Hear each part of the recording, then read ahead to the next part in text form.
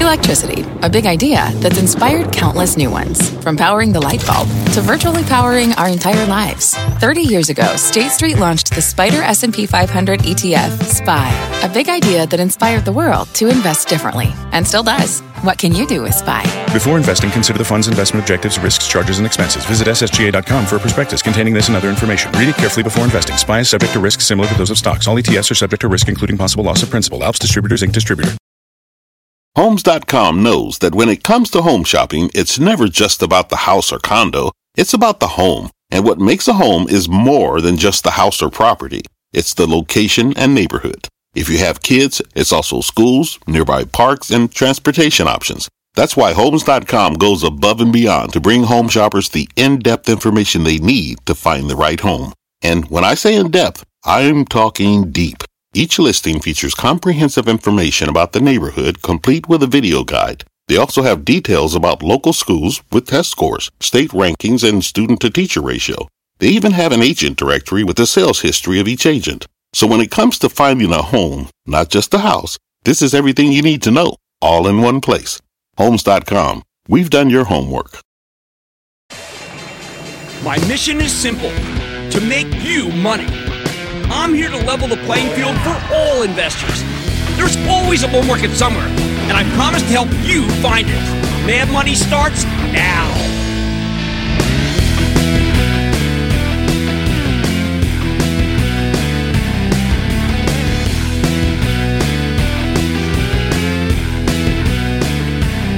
Hey, I'm Cramer.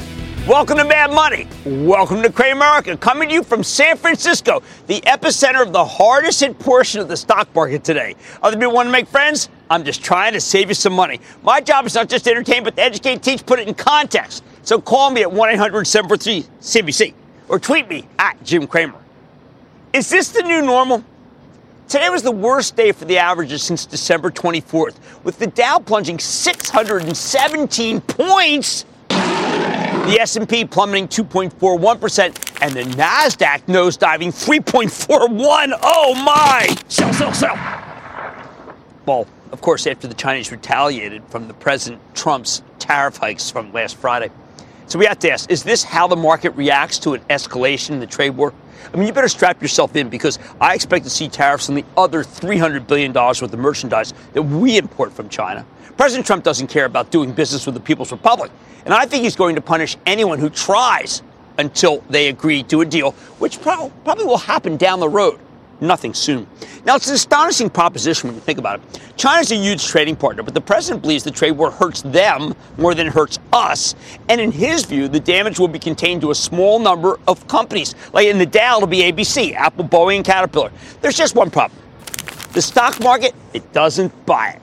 Investors believe the carnage will be immense, and they went out so badly that they were willing to sell pretty much everything other than utilities and a handful of super defensive consumer products companies. I mean, think Campbell's Soup and, I don't know, Hershey's.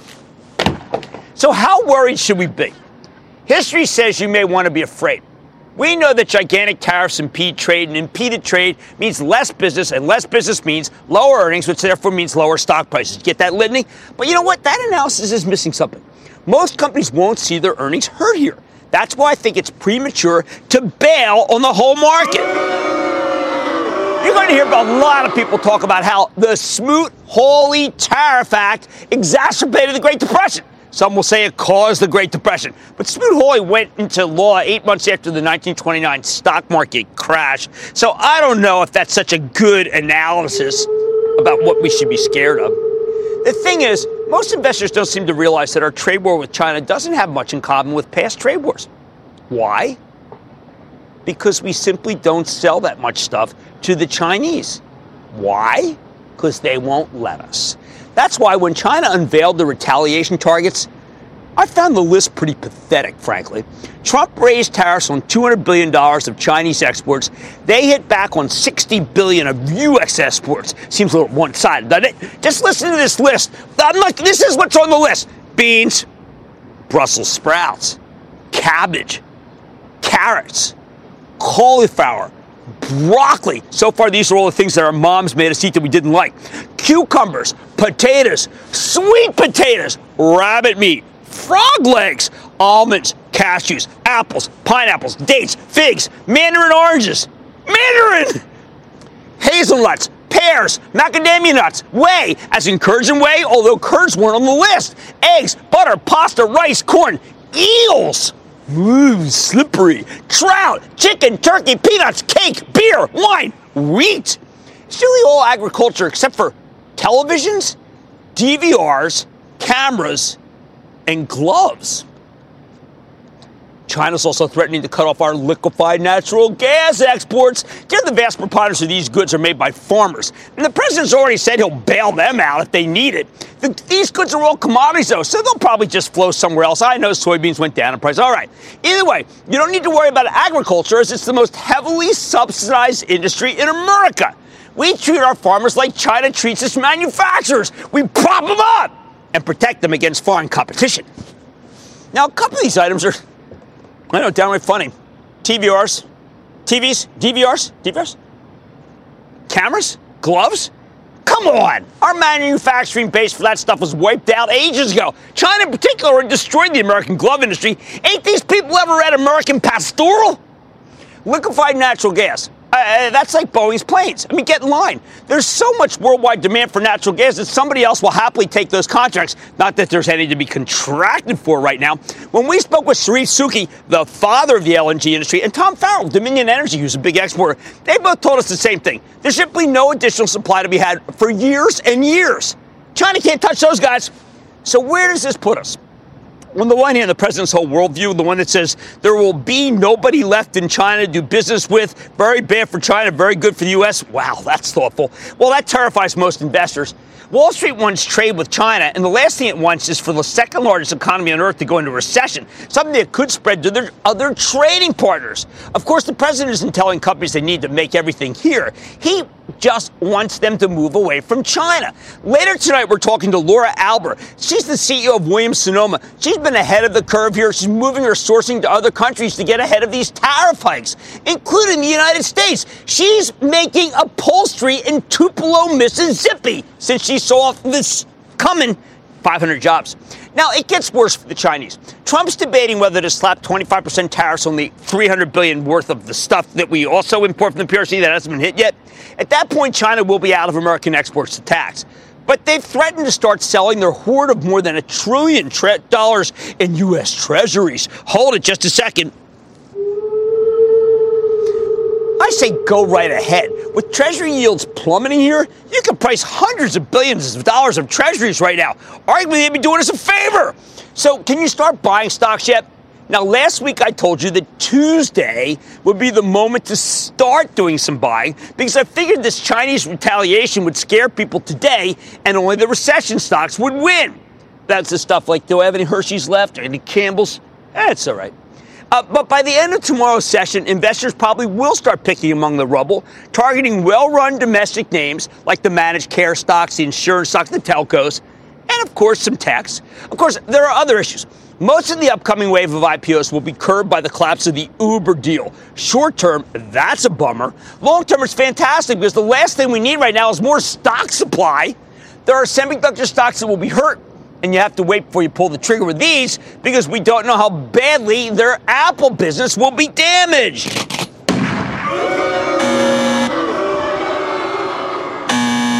We don't know if the Chinese will target individual companies like Starbucks or Nike with boycotts. And maybe Deere reports this week. That could be a tough one, though. But let's go back to epicenter of trade war, Apple. It was a 1-2 punch here today. I think they gave me that one. Because first, the Supreme Court is allowing a lawsuit against Apple for inflated app prices. If they're really inflated, a lot of them are free anyway. The argument is that they've got a monopoly on the App Store. That doesn't mean the plaintiffs will prevail, but it's a risk, albeit, I think, a small one. Second, Apple could obviously feel some pain if the Chinese go for a boycott against its products. Although, given that they make so much of their stuff in China, that would be like cutting off your nose to spite your face. But who knows? An iPhone boycott would be a lot more effective than tariffs on trout, eels, or, of course, American-made pasta. The bottom line, today the market turned against everything but the soft goods stocks. And then only a handful of those. That kind of move tends to only last for 3 days, and this was day 2. Tomorrow, day 3, by the end of the day, the buyers usually start circling back to stocks with no Chinese exposure. Think FANG! Facebook, Amazon, Netflix, and Alphabet now, God, well, it used to be Google. So get ready. It's been a wild ride, but we're almost in oversold territory, and there's not much more China can do to hurt our economy, even as it sure can hurt the stock market, because their moves inspire panic like no other country's business. Hey, why don't we go to Josh in California, please? Josh! Hey, Jim, how are you? What are you? All right, this isn't Josh. This isn't Josh Lipton from the San Francisco Bureau, is it? That's never mind. Go ahead, Josh. Okay. Yes, Jim. What are your thoughts on this? On which one? ExxonMobil, PetroChina. Oh, ExxonMobil? No. ExxonMobil, no, that doesn't matter. ExxonMobil's got a good yield, but we like Chevron more, and we thought Chevron was savvy to take the $1 billion breakup fee and move on from the deal to buy Anadarko. How about we go to Elaine in Florida? Elaine?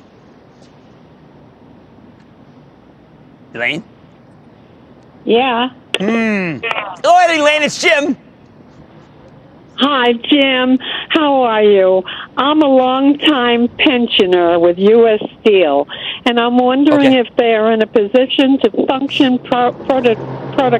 productively long-term. I think the long-term is tough. You know, their balance sheet's not that good. Elaine, I hate to see you in a situation. I know you're a long-time pensioner of it, but Nucor's the only company left in the steel industry of the large ones, the integrateds, that has a good balance sheet. That's the one. All right, it was a day of agony. No ecstasy. Brace yourself for a wild ride. But you know what? I think the market should stop sweating the program. By Thursday, I don't know. I mean, we'll still know this stuff, but it's going to be in our rear view window. All right, you know, like the mirror. On Mad Money Tonight. Today's sell-off was tough, but I've got your back, Cramerica. I'm focused on the drop with companies at the center of it all. I'm talking to Twitter and Workday after the worst day for tech in months. And my exclusive is one of the only companies that really did anticipate the 25% tariff. Yes, that is Williams-Sonoma. I suggest you stay with Cramer.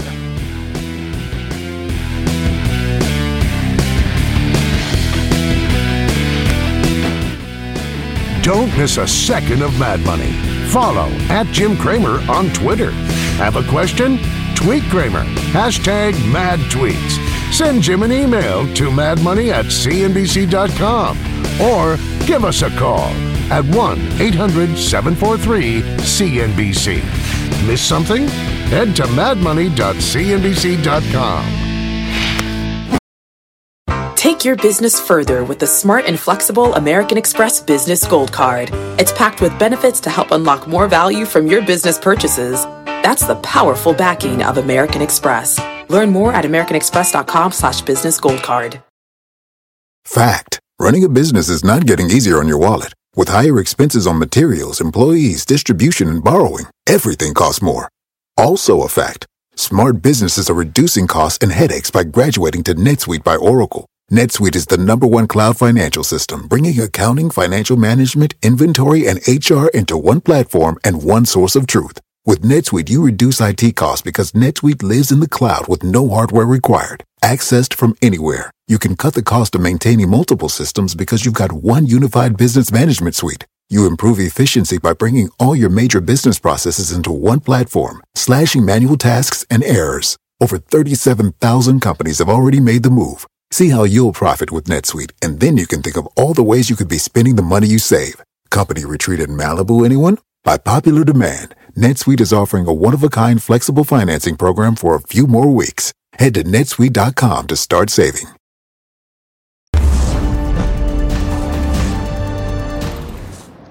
There's an old saying, victory has 1,000 fathers, but defeat is an orphan.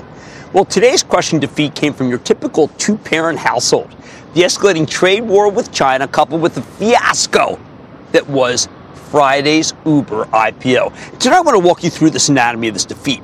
You might think this sounds a little ridiculous. I mean, how could one stock have as much impact as China ratcheting up tariffs on $60 billion worth of American exports? Simple. Whenever there's a huge, highly visible initial public offering that implodes, it discredits the entire asset class. And that's exactly what happened after the failed Facebook IPO in 2012. It's happening again right now. Everybody who invested in the Uber deal has already gotten burned, and that makes the whole market seem more treacherous than maybe it is. So who's to blame for Uber? First and foremost, the company itself. Uber's timing couldn't have been more terrible. You're supposed to come public when your business is red hot, but Uber waited too long. The ride-sharing company's growth has been slowing for a while now, and they just had another decelerating quarter, and that is just bad. It reminds me of the Facebook deal. If you remember, Facebook came public right when smartphones were eviscerated. You remember it was just being eviscerated with a desktop-oriented business?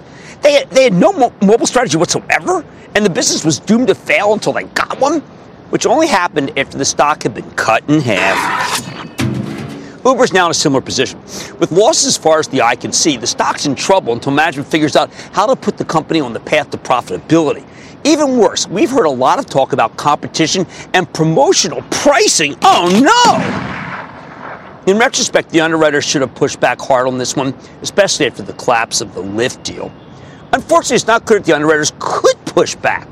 Uber had too many investors who had gotten in at ridiculous unicorn valuations, like Toyota, which had just plowed $500 million into the company at a $76 billion valuation last summer.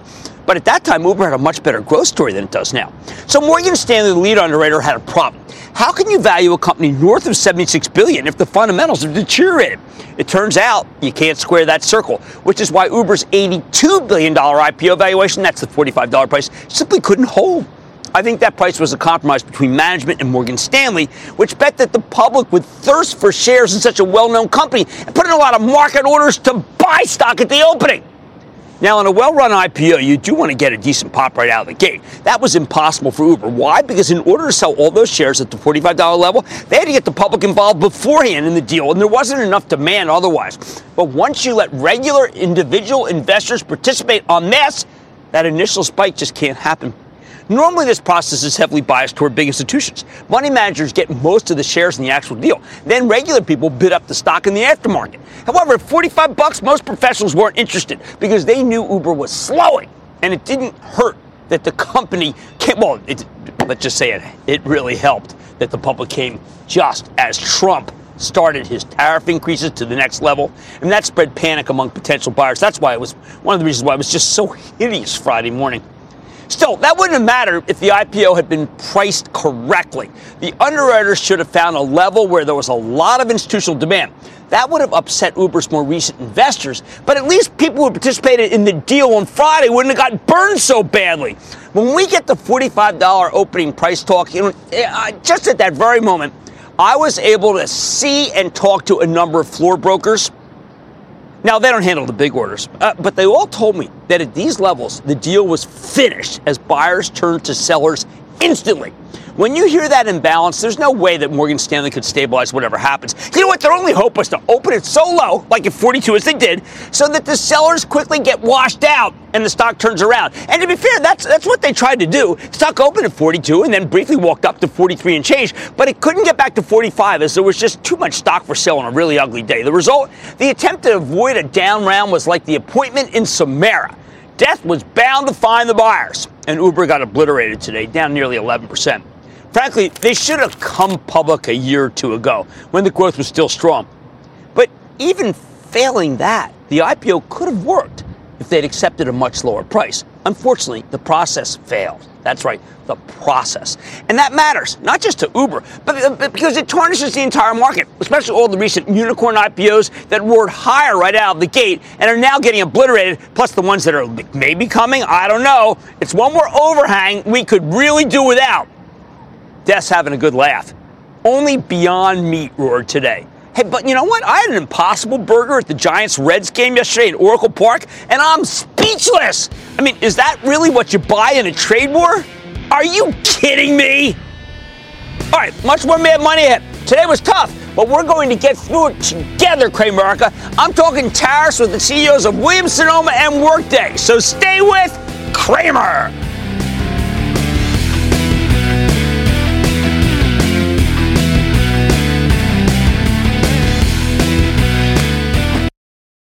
This episode is brought to you by AARP.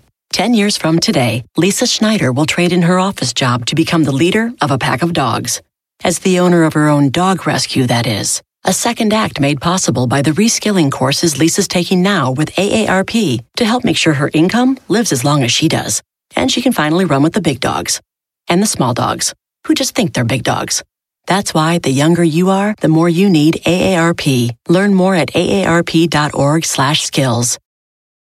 When you're hiring, the best way to search for a candidate isn't to search at all. Don't search, match with Indeed. Indeed is your matching and hiring platform with over 350 million global monthly visitors, according to Indeed data, and a matching engine that helps you find quality candidates fast. Use Indeed for scheduling, screening, and messaging to connect with candidates faster. Plus, 93% of employers agree Indeed delivers the highest quality matches compared to other job sites, according to a recent Indeed survey. Leveraging over 140 million qualifications and preferences every day, Indeed's matching engine is constantly learning from your preferences. Join more than 3.5 million businesses worldwide that use Indeed. Listeners of this show will get a $75 sponsored job credit to get your jobs more visibility at Indeed.com/madmoney. Just go to Indeed.com/madmoney right now and support this show by saying you heard about Indeed on this podcast. Indeed.com/madmoney. Terms and conditions apply. Need to hire? You need Indeed.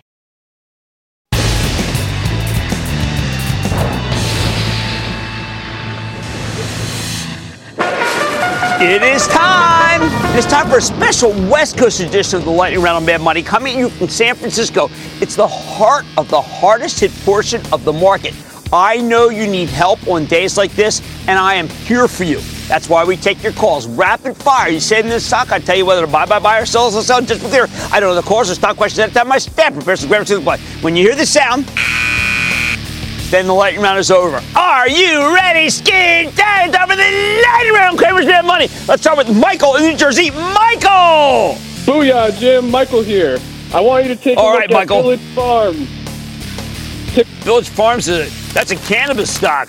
I mean, I don't know if that's exactly a blue chip like Merck or Pfizer. Maybe we hold off for now.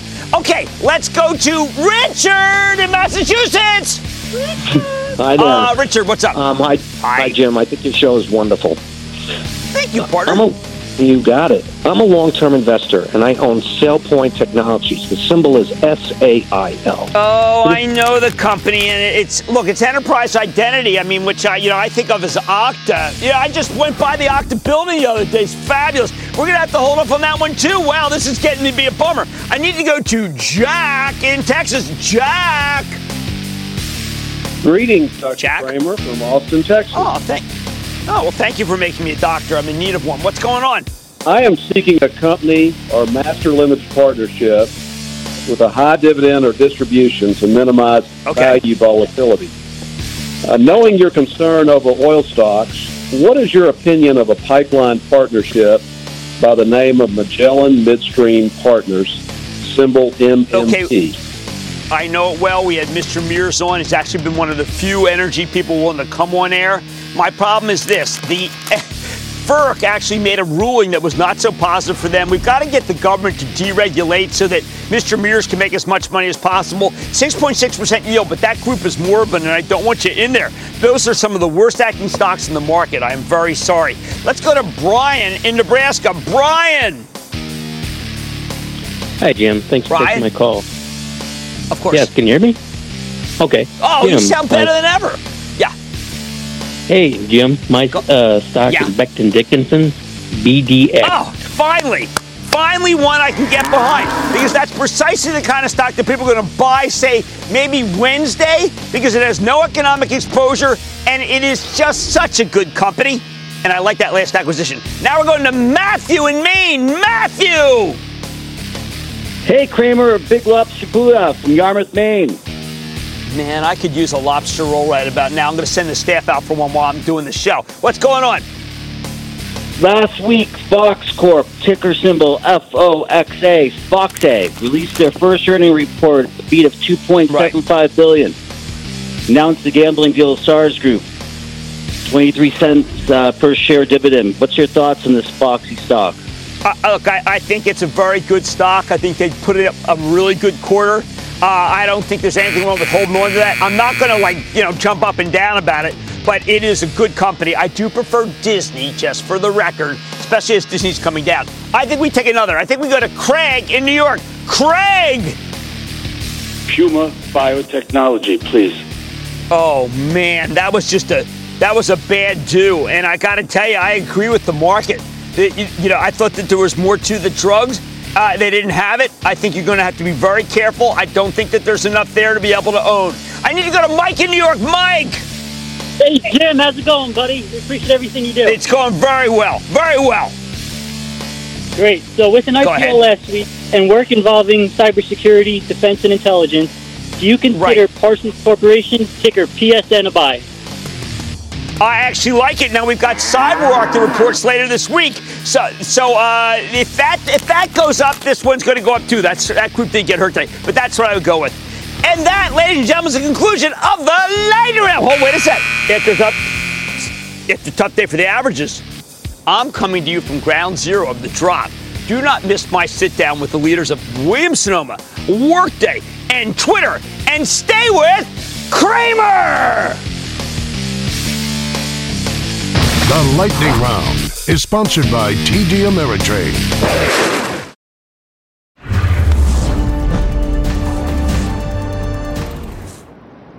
Right now, everybody's freaking out about all the companies that are in the crosshairs of the trade war.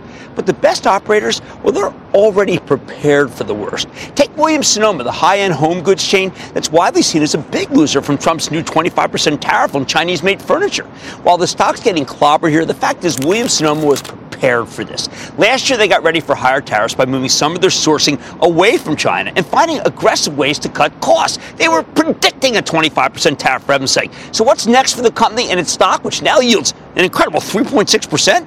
Earlier today, I got a chance to sit down with Laura Alber, the responsible CEO of Williams-Sonoma, and hear her plans for the future. Take a look.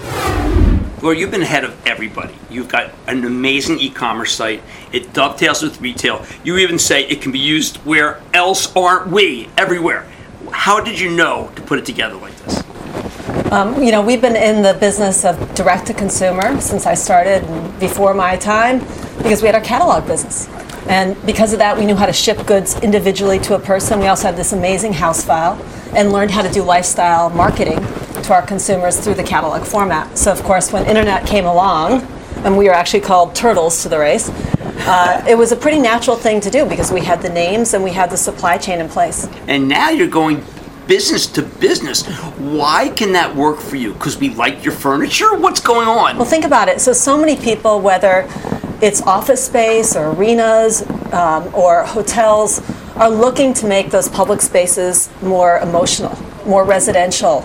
And they're looking for alternatives, and there's not really been anyone who's done that. So we know that with our multiple brands, we can come in and create a environment that hasn't been done before. Well, one of the things I think that is going to work in your favor is that you are hiring in America, which matters because you saw a lot of things that were coming, including you were working with the 25% tariff foresight. Tell me about Tupelo and what it means. Well, it's a great story. We actually opened our first Sutter Street manufacturing unit in North Carolina many years ago as we saw the opportunity to bring jobs back, but also to make great furniture for our customers.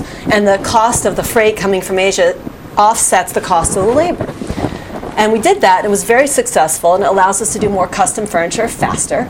And then when we learned of the threat of the 25% tariffs, which, by the way, we believed would happen. Yes, and that is in print when everyone else, many others were saying 10. Unfortunately, that pessimism has come true, and we are more prepared. So one of the things, we did a lot of things, but one of the things we did was we looked at opening another unit in Tupelo and then bolstering up our other two West Coast and East Coast manufacturing units. And so we're hiring. How many? 500 people. 500 people. And we've got 140 right now in Tupelo. We need to hire more, and we need to hire more on the coast as well. So we should tell people that if they want a great job, right? Yeah, great Tupelo, jobs. there's one available in upholstery. It's great jobs. And also the other thing that may not be obvious is that we're making our furniture Green Guard certified. And we have the 2 units already completely certified, and we're working on Tupelo. But Green Guard is so important because we all know that off-gassing is a big deal in furniture. And so this prevents that from happening. Off-gassing, you better maybe explain that because not everyone is close to that. Chemical off-gassing. So we're using all low VOC materials in our products, and you have to go through a certification process.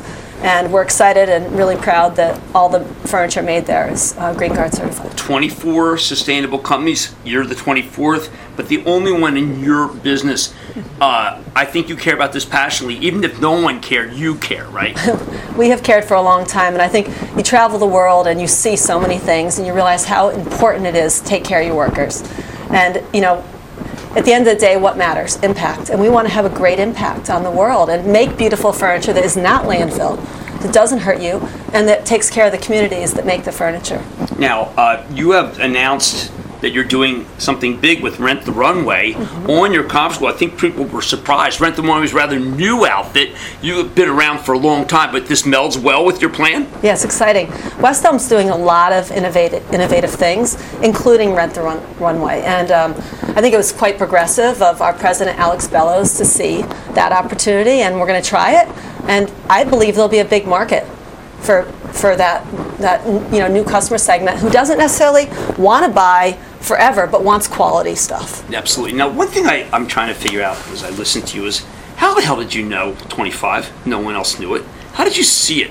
And is it because you went to China a lot, or you recognized that things were going to get tough between them?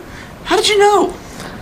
I think that you're better off preparing for the worst, right? Right. What's that adage? Yeah, that's what you say. You prepare. You said for the hope worst. for the best and prepare for the worst. And so we have a very sophisticated, vertically integrated supply chain. We have a lot of people all over Asia, and so we have great relationships with our vendors. And we started seeing it happen, and we started moving product.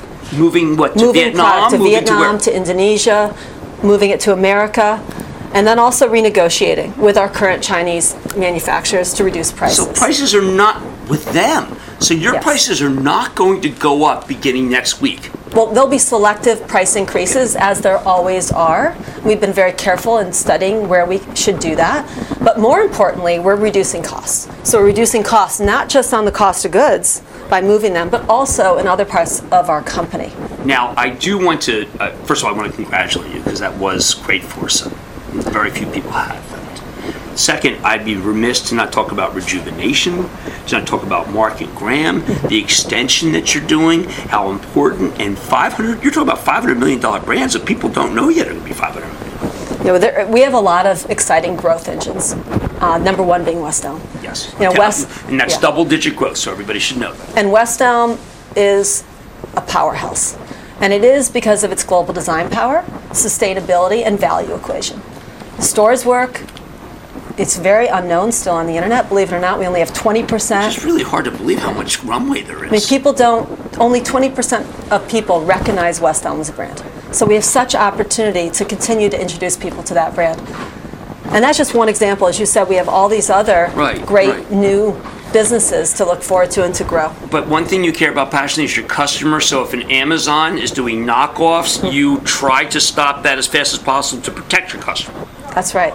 And where are we with that lawsuit? Well, you know, we can't talk about the lawsuit specifically. I'll just say that we have always been very passionate about protecting our customer, to make sure they're getting what they think they're getting, the quality that we deliver, and also that we are controlling the experience. Well, I know that controlling the experience means a great deal to you, and I know that there are many shoppers who love what you've done. That's Laura Albers. She is the CEO of Williams-Sonoma WSM with a 2-year growth level that's quite extraordinary. Thank you so much. Thank you so much for having me. I appreciate it. Thank you.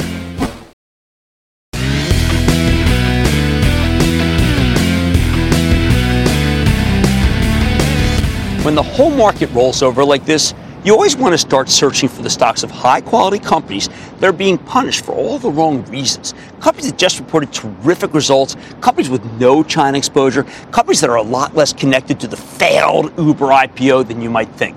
That's why I'm glad we're out here in San Francisco this week, because there are plenty of technology firms that fit the bill, even though their stocks are all going down. Companies like Twitter. 3 weeks ago, the social media company reported a fantastic quarter, and the stock caught fire. Yet with the market getting clubbed here, the stocks pulled back hard, including nearly 5% decline today. Does that make sense to view this sell-off as a buying opportunity, or is this some sort of death knell? Let's take a closer look with Ned Siegel. Ned is the Twitter Chief Financial Officer. Get a better sense of how the company's doing and where it is headed. Mr. Siegel, welcome back to Mad Money. Thanks for having me, Jim. Thanks for being in San Francisco. Okay, here's what I want you to do. We're in San Francisco all week. I want you to put yourself, if you possibly can, let's say it's Thursday. It's now been multiple days after the market fell apart. What do you say to people about whether Twitter should have been thrown away with the rest of it? Well, first I'd start with our purpose. At Twitter, we're trying to get the whole world to use the service because there are topics and events that people care about all over the world that they should come to find out about, regardless of what's going on in the world. So the first is, that's going to be our purpose, regardless of what's happening in the economy. But the second is, if you think about digital advertising, for about 20 years, that market has grown by about 20% a year. Advertisers want to be able to measure their success even more in a downturn than they do in an upturn. And you can imagine that secular shift towards digital advertising, that probably continues in any environment. And it does seem like even in the time we've known each other, I met Jack, you went from being, I don't know, maybe we should sample, to becoming a must-buy. Even when you're launching a new product, that's been something consumer product companies have found out. That's right. Not just consumer product companies, but if you've got a movie, if you've got a new series on HBO, if you want to talk to your audience about how you should name a new product, Twitter is a great place to do that. So we talk to them about launching new products and services, and we talk about connecting with what's happening. Because when you're on Twitter as a consumer, you're looking into an event or topic, and there are brands who want to be a part of that conversation. Well, it's incredible. I'm glad you touched on all those points, because we had an instance last week. We had the CEO of Wendy's on, and he talked about democracy in action using Twitter and bringing back something that was treasured. So Chance the Rapper tweeted about the chicken strips that Wendy's took away. And Wendy's is a terrific example of how Twitter can be used, because they're all over the platform all the time, talking to their customers, talking to other advertisers or other brands. And in this case, there were 2 million tweets to bring back the chicken strips, and they're doing it. I mean, that's incredible. Speaking of democracy in action, are you already gearing up for the presidential election in 2020? I don't know how any of the candidates can get known in the Democratic Party unless they tweet. Well, we're always thinking about elections, because although there are presidential elections in the United States every 4 years, there are elections all over the world all the time. And they're really important for Twitter, because people want to know what's happening in real time. They want to be a part of the conversation. They want to hear from the candidates, whether they're the ones with whom they agree or the ones on the other side of the aisle. And so we're working hard to make sure people can trust the information, that you can tell who the candidate is. We even have at ads.twitter.com, you can go and see who's paying for ads around a campaign, exactly how much they paid, what audience they're after. That transparency is a really important part of delivering during an election for us. All right, well, then I'm going to ask you a tough question about the election. If someone were to say that I was crying Jim or sleepy, creepy Jim, okay, on my feed, I would complain to you. And you guys have been most responsive. But President Trump, who is really kind of really speaking to the people via Twitter, he's saying crying Chuck and sleepy, creepy Joe Biden. Should he be allowed to do that? Look, on Twitter, we want people to be able to trust the information that they see. We want them to be comfortable being a part of the conversation. And that is going to vary how that plays out in different conversations. But isn't that rude? Well, we might think that something that somebody says around the Sixers-Raptors game, where there were a million tweets yesterday, where there were 40,000 tweets in the minute after Kawhi hit the shot. You might agree or disagree with one of the people, but having a conversation that everybody can be a part of, where everybody can share their point of view, that's what Twitter's all about. I think that's a fair answer, even though you brought up something that is probably going to wreck most of my experience out here. All right, let's talk about what we call now these new fronts. The new fronts, yeah. I mean, I know upfronts. What's a new front? New fronts are the opportunity that we have and other companies have to share all the great content that's going to be on our service over the coming year so that advertisers can learn about it and figure out what they want to match up with so that they can launch their new products and services and connect with what's happening. We announced a ton of partnerships. Many of them are extensions of work that we've done in the past. Can you talk about some of the big brand names? Sure. Well, let me tell you about some of the content first. So we've worked with sports leagues for many years, but we're always looking to innovate what we do with them. For the Women's World Cup, we're going to show every goal as a highlight right after it happens. For Major League Baseball, you can now vote on what player you want to see their at-bats for live on Twitter that evening. So you get to vote and then you get to watch it. For football, we've got these phenomenal highlights. There's some great news programming that we've got as well. And the news programming on Twitter isn't 30 and 60 minutes long. These are bite-sized pieces because the people talking about the news, they want to be a part of the conversation about the news that's already happening on Twitter. Okay, so how do you think the news about China plays out? And is there really any impact, again, putting out that 3-day plan to your company because of problems between our country and China? Well, a trade war could affect all companies in all kinds of different ways, whether it's access to services or how things play out around the talent that we're trying to attract and retain at our company. We've had a lot of success in China over the last few years, and we think it will continue, where we help Chinese brands advertise outside of China. Now, it's typically in Asia or in other parts of the world where if you are a brand that makes a ride-sharing service or a game or a washing machine or a phone, and you're Chinese, you want to let people in another part of the world know about your product or service the same way as U.S. or European advertisers do. That's been a great business for us. Gotcha. The last thing I want to leave you with, and I'm glad you clarified the China thing, but is I want to say how proud many of us who are, I have 1 million followers, that you are 38%. 1.1 you have. Yes, exactly. I'm watching. Jeez, good stuff. That you have really done 38% of the bad ones, of the mean or the bad, is flagged by you. You're actually taking things down, even as it could help you in revenue short term if you left them in. So we're now 38% of the abusive tweets that we flag are flagged through machine learning as opposed to by a human.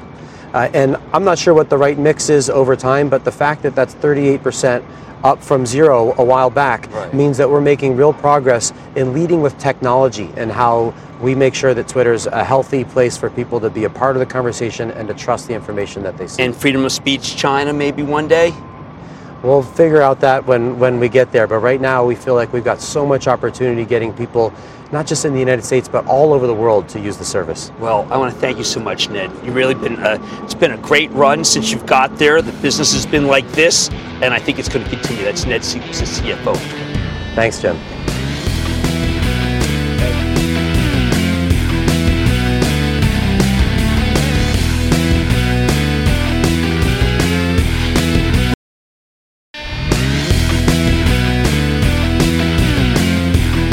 Here's something everybody is thinking about. Is it too soon to start picking at, say, the cloud kings that got obliterated today, along with the rest of the market? I mean, some of these companies have little to do with the trade war or the busted Uber IPO. Yet at least today, investors didn't seem to care. Take Workday, the cloud-based software company that helps businesses automate all sorts of back-office jobs, like human resources, payroll, financial management, allowing its clients to save a lot of money. After a colossal multi-year run, Workday spent the past couple of months trading sideways. And today, of course, the stock got pummeled, down 4.6%. But the company's got a terrific track record. And the last quarter reported in late February, it was excellent. But do not take it from me. Let's dig deeper with Aneel Bhusri. He's the co-founder and CEO of Workday. To learn more about his company's prospects, Mr. Bhusri, welcome back to Mad Money. It's good to be with you, Jim. We are trying to come up with a new theory here. We're pretending it's Thursday because we're going to go back to the companies that wouldn't be hurt by a China trade issue. You had a spectacular quarter with amazing growth. Give me the impact of what trade talks mean versus where your business is. You know, we don't have a presence in China. So as we think about our core market, there are multinationals across the globe. So I don't think we'll feel a direct impact from the trade talks, with the one caveat that some of our largest U.S. and European multinationals have exposure to China. And when times get tough, they tend to slow some of their investments, but we haven't seen that. I think I'm glad you mentioned that, because one of your names that you got, and you've got so many logos, you just got Caterpillar for human capital management. Now, that is a company that's very involved with China, but they'll still do a lot of business with Workday if they just joined you, right? I hope so. It's a great company, and they're very focused on an HR transformation and being a better place to work and more engaged with their employees. So they were a perfect customer, and I've got huge amount of respect for that company over many, many years. Now, it is, an iconic American company. Why does an iconic American company have to turn to Workday? You would think that they had things worked out. They didn't need you. Well, I think they were running our previous system from PeopleSoft, which was good 20 years ago. And that was subsequently acquired. Yes, by Oracle. As you know, technology moves really rapidly. Yes. The shift to the cloud has happened even faster than I thought it would happen. And companies are embracing the cloud, and in many cases, the vendors that are providing the best solutions are the new vendors: Salesforce, Workday, ServiceNow, and some of the others like Twilio, and I love Zoom as well. It's another one of my companies, one of my favorite companies. Every one of those companies has been red hot, and all of them do praise you when I speak to them. So that's a great credit to what you've done.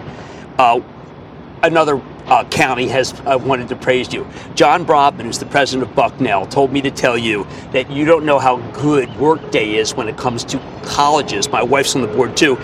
And she said, look, one of the things they can do is make the best possible decisions on everything from campaigns to budgets, which I know they care tremendously about. How did you get involved with this college method? Because boy, it's been great for you. Well, that's great to hear. We love Bucknell. I really attribute what we're doing in higher ed to my co-founder, Dave Duffield. He has a lot of passion for this market. He did at PeopleSoft. He actually did at companies previous to PeopleSoft, and he brought that passion to Workday. And so early on, we tailored our HR and financial products for higher education. And more recently, we're actually building a student system that manages the full student life cycle for higher education institutions. And we think it's actually an underserved market that is very comfortable with new technology, so it's been a great market for us. All right. Now, in terms of where your company is, we always talk with Mark Benioff. He was like, okay, I'm going to get to $10 billion one day, and he got there. You have set that goal out. How close are you? Well, I set that out internally, but somehow... Well, yes, come on. I have people within Workday. You think they don't talk about it to me? I think we can get... You got sources everywhere, don't you? I think we can get there organically. You do. But I think we might do one or two more meaningful acquisitions like Adaptive. It's got to be a perfect fit. I was going to ask you, Adaptive has helped so much in this financial category. Fantastic. First of all, it starts with a great team and a great leader in Tom Bogan. But that really rounded out our strategy for planning, execution, analysis. We really needed that strong planning engine. And I can see a couple others, not many, that could help us. But for the most part, I think you'll see us grow organically. And I think the markets we're in, HR, financials, analytics, planning, it's more than enough market to get us that $10 billion number. And a lot of that has to be more revenue per customer you're doing. Absolutely. They have to buy more into our platform rather than just one product line. Now, one last thing. I'm trying to figure out what everybody's doing. This is like I felt I earned the right to it. What everyone's doing socially. You talk about your mother and father and how important they are, but you have a foundation that's really extraordinary with fantastic people on it, including an HOFer, Steve Young. Tell us what they do. Well, right before we went public, I'd give Mark Benioff credit. He said, hey, set up the 1-1-1 approach. Put a bunch of stock in a foundation before you go public. And then we were planning on doing something like that, but Mark really was a great catalyst. Set up the foundation, and the foundation includes Steve Young as on the board, Steve Young, George Tenet, former director of the CIA, Tony La Russa, and then some close friends in the San Francisco business world. And they help us give away money to the right organizations that are generally helping people advance their careers. Isn't that great? Whether it's underprivileged youth, whether it's the military folks getting back into the workforce. More recently, it's been about moms re-engaging with the workforce. So we're really trying to help people that want to be in the workforce who maybe didn't have the right breaks up front. Well, you're doing the right thing. You're a good son. How about that? Can I call you that? Good parenting. All right, that's Aneel Bhusri. He's the Workday CEO and co-founder, on his way to $10 billion, no end of spending, still doing business despite what happened to the market. Thank you. Thank you.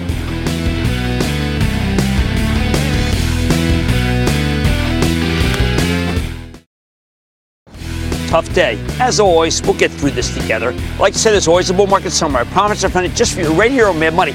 I'm Jim Cramer in San Francisco, and I will see you tomorrow. This podcast is supported by FedEx. Dear small and medium businesses, no one wants happy customers more than you do. So you need a business partner just like you. Like FedEx, who understands your passion for serving your customers because they have the same commitment towards you. That's why FedEx offers you picture proof of delivery, packageless and paperless returns, as well as weekend home delivery to 98% of the U.S. on Saturday and 50% on Sunday. See the FedEx service guide for delivery information. What's more, FedEx Ground is faster to more locations than UPS Ground. Trust FedEx for timely deliveries. See what FedEx can do for your business. Absolutely, positively FedEx.